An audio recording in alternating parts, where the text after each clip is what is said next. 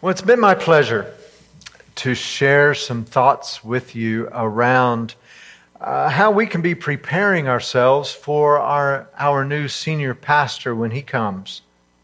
Tonight I want to finish up those thoughts, that look, with encouraging you to pray for our pastor, starting even now, but even more when he comes on the field. Pray for our pastor. Pray that God will encourage him and strengthen him because he will suffer because he's our pastor.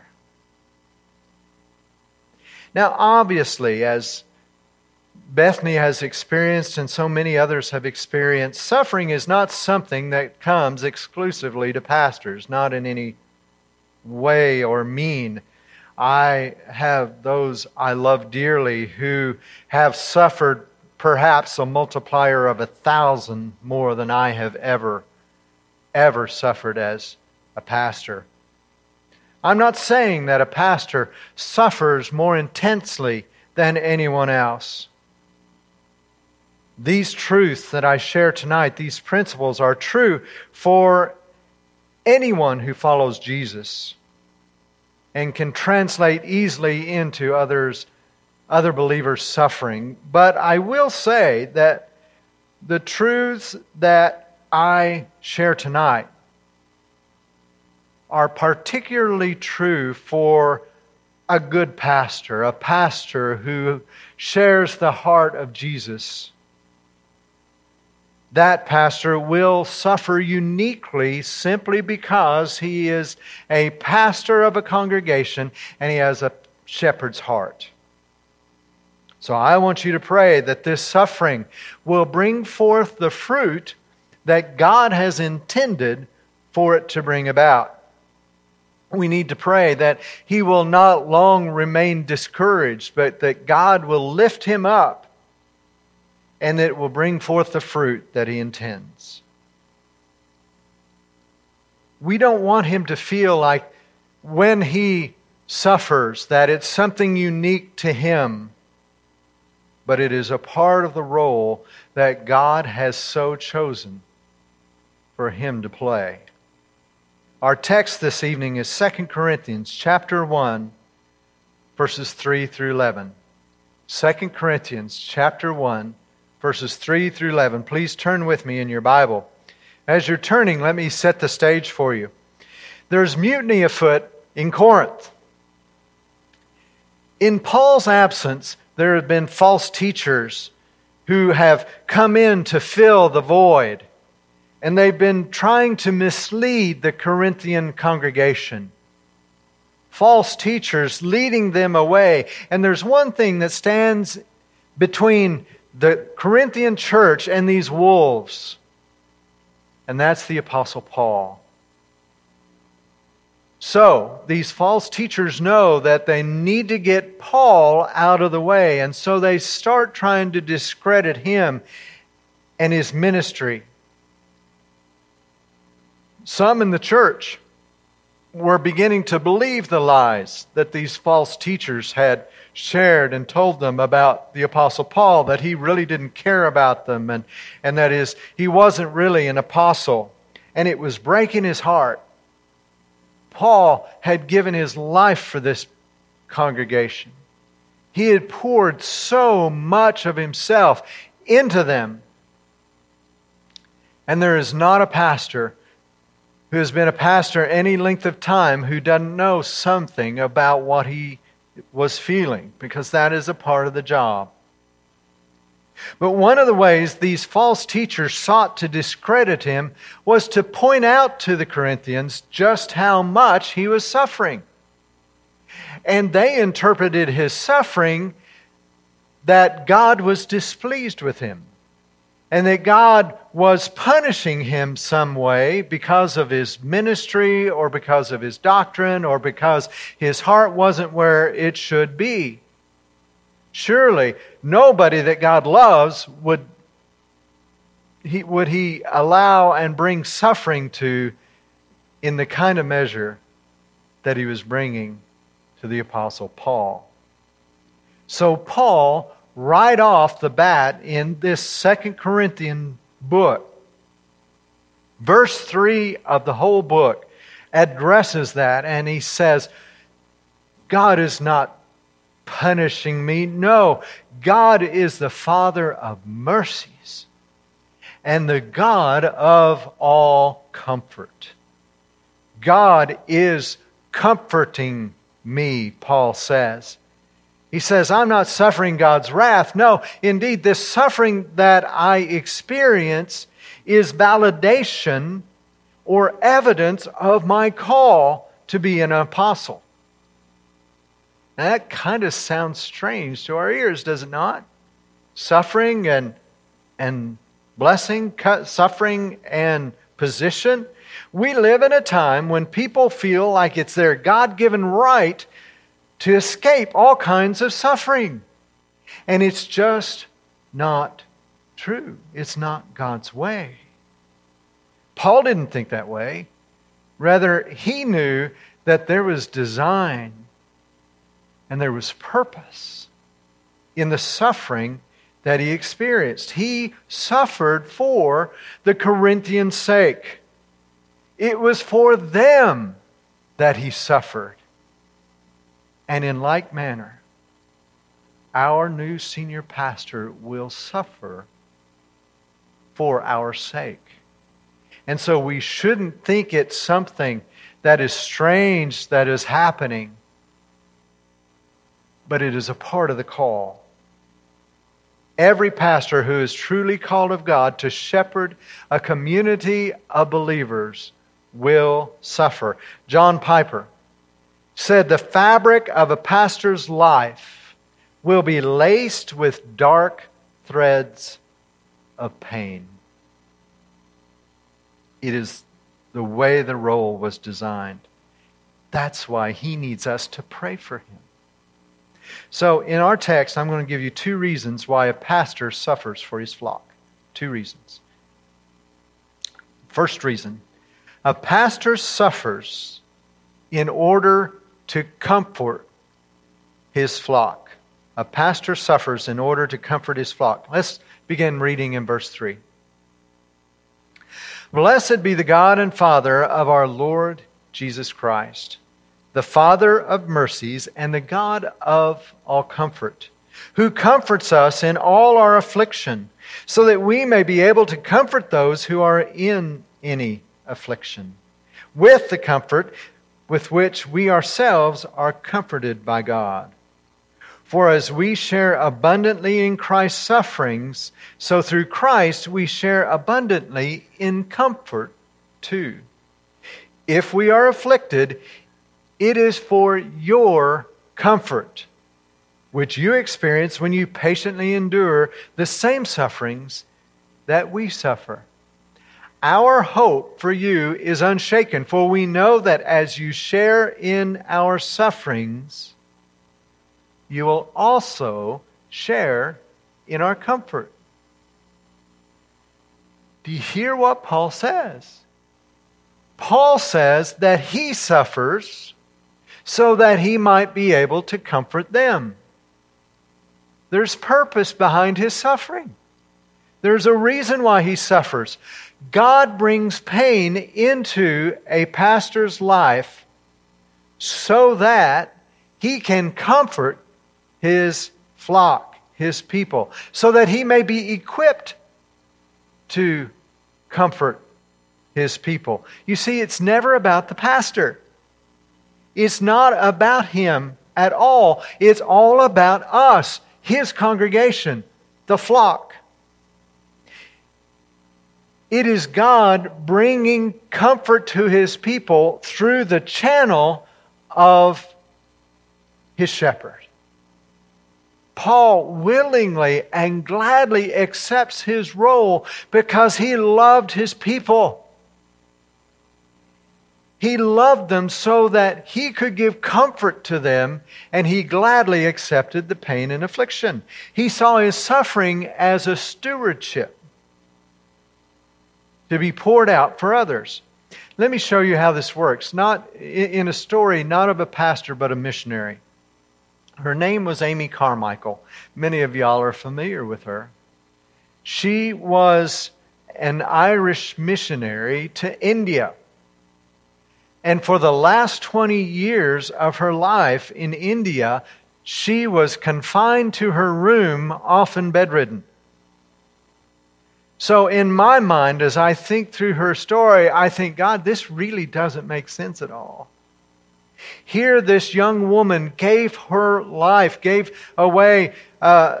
away from her family and her friends, and she moved to a place where she knew no one. And you afflicted her in such a way? How can she accomplish the ministry that you want her, that we thought that she wanted to accomplish, that you wanted her to accomplish, if she's stuck in her room, in a foreign land, ill and sick? God, what are you doing? How can that work? Well, I will not presume upon the will of God, but it could be that God was afflicting her so that she could comfort many others. For you see, Amy Carmichael, during these 20 years, wrote 20 books during this time. She would not have ever taken the time to write if she'd been able to go and to do. Listen as she writes in her book, Rose from the Briar, a book that she writes letters to those who are ill.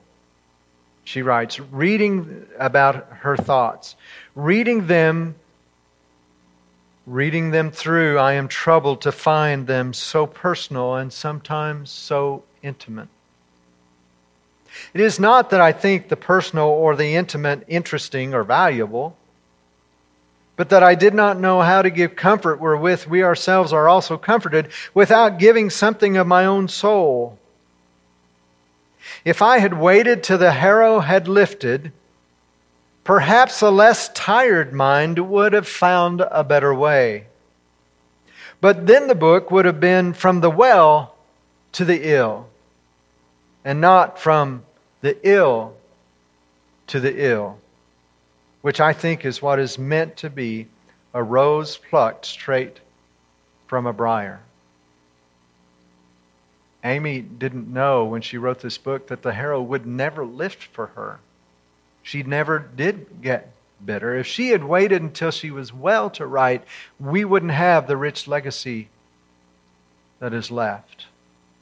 You see, in suffering, there is a fellowship, a kinship of those who suffer. It's almost like they live in another world that those who are well cannot traverse. It takes another sufferer who bears the authenticity that can give comfort and encouragement to those who are suffering. Our new pastor will suffer pain so that he will be equipped to comfort us in our affliction. It is a weighty matter. So a pastor suffers so that he might comfort us, but secondly, a pastor suffers to make him rely on God. A pastor suffers to make him rely upon God. In verses 8 through 10 of our text. For we do not want you to be unaware, brothers, of the affliction we experienced in Asia. For we were so utterly burdened beyond our strength that we despaired of life itself. Indeed, we felt that we had received the sentence of death. But that was to make us rely not on ourselves, but on God who raises the dead. Paul didn't tell us about what affliction that he faced in Asia. But I can tell you what, I can imagine what Paul would have faced that would make him say, it was beyond my comprehension, beyond my ability to endure. Because in 2 Corinthians chapter 11, later on in the book, he talks about imprisonment and countless beatings. He talks about being stoned, rocks, not grass, right? He talks about being stoned. He talks about being shipwrecked. He suffered from hunger and thirst and cold. And yet this one that he's talking about here was so severe he didn't think he was going to get out of it alive. He had despaired of life itself. It's then that God stepped in and rescued him and gave him back his life. He was taught once more to rely solely upon God and not upon his wisdom or his discernment or his abilities or his skill to get out of a situation. You see, this passage teaches us that God may bring pain into the life of his servant to teach him to rely upon him in greater measure, to trust him, have faith in him. You see, suffering teaches us to pray like nothing else teaches us to pray. The very definition of prayer is an admission that I am helpless to bring about the result that I want. Why would I pray if I could do it? I'd just do it. But by praying, I am saying, God, I am helpless here. I have no ability to bring about what I desire. I cannot. If you don't pray about something, you can trust that you're not really thinking that God needs to step in. I can handle it. It's just the way it is. See, a prayer is a sign of helplessness and inability. God uses suffering to teach me that I am not as much in control as I would like to think I am. When suffering comes and there is nothing you can do but turn your eyes heavenward and ask Him to rescue you. Suffering will be a part of our new pastor's life so that he may learn to rely upon God and not trust in his own abilities.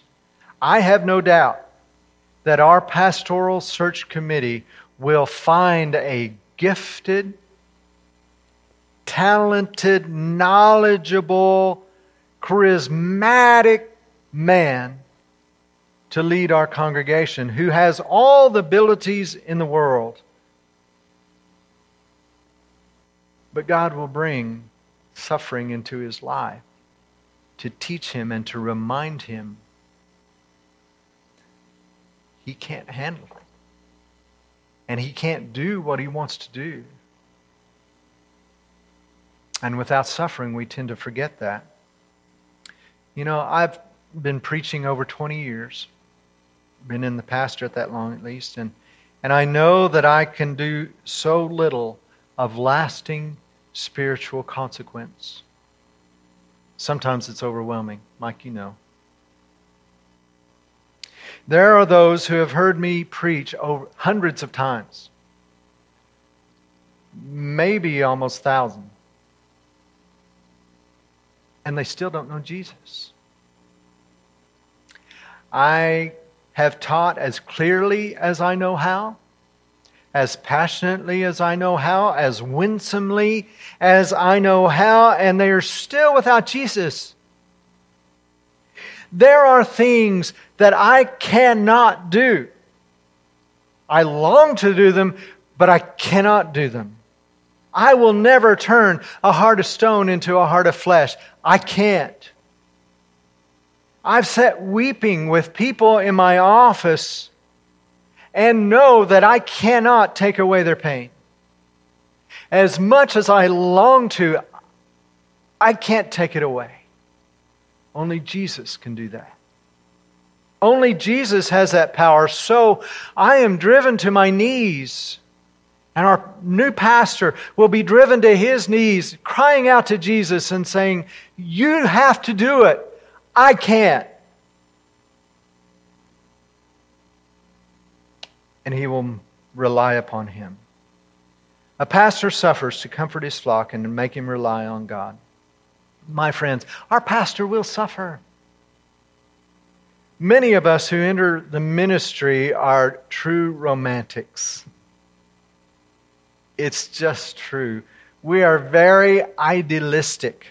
Not everybody, because, there's a plethora of different types of people. But most of us are kind of romantic and idealists who love Jesus, and we want to change the world. And so we have this ministry envisioned. We see in our mind's eye, we see people coming to Jesus every week and every day. We see Him coming, and we see spiritual growth in everybody that's coming, and there's an air of excitement and a sense of His presence. And the number of people that show up on a Sunday just grows and grows and grows, and He sees Himself in the middle of that. The more deluded among us think that Matt Chandler listens to our sermons, right? But somewhere along the line, reality hits in everyone's life. Somewhere, reality hits, and sometimes churches don't grow. That young person that you counseled for month after month after month commits suicide. You sit with people who are suffering the pain of infidelity and abuse, and all you can do is cry. You perform the funerals of your best friends, and you have to stay strong and minister to others.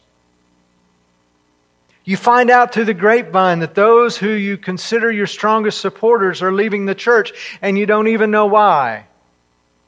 And you're not supposed to take that personal. You know that, but there's not a one of us who didn't. He will suffer. And he will think that somehow if he were a better leader or a better preacher or a better pastor or a better counselor, that these things wouldn't happen. And he'll blame himself. My friend, God uses it all to refine him, to purify him, to take the sharp edges off of him. And God Himself comforts him so that he will be better equipped to comfort us. That's the way it works. Now, please understand that this is not a sermon in any way or form or shape to get you to feel sorry for a pastor. Heavens no, or elicit any pity. Not at all. Strike that from your mind. Nothing could be further from the truth. You don't find that attitude with Paul at all, nor any true called man of God. It is an honor to serve God. It is a privilege to serve a local congregation and to shepherd a church. Because you see, we get to follow in the steps of a suffering Savior who came to this earth to lay down His life, the express purpose of laying down His life for His people. And in a small way, that's what a local shepherd does. He is called to lay down His life for His people, and there's nothing that He would rather do. That's a man after God's own heart. But our role in all of this stuff is to pray for him, to lift him up. Pray for him, because I promise you that whether it's early or late, he will know discouragement and despair. I know a lot of pastors. I mean, after you've pastored a while, you have friends and and there's not a one of them who does not or has not struggled with despair. It's why only one pastor in 20 who starts the ministry early in his career ends up in the ministry when he retires. There's a reason. Don't pray for him that he will not suffer. because that's a part of the role. Pray that in his suffering, God would come powerfully to him, that he would give him a sense of this presence and lift him up and give him joy even in the pain and the tears, that he might have hope and joy in the ministry of God's people. Whoever is the next pastor at Ethos is a privileged man. And I mean that with all of my heart. You will love him well. You will give joy to him and hope. I pray that we give him our prayers as well. Let's pray.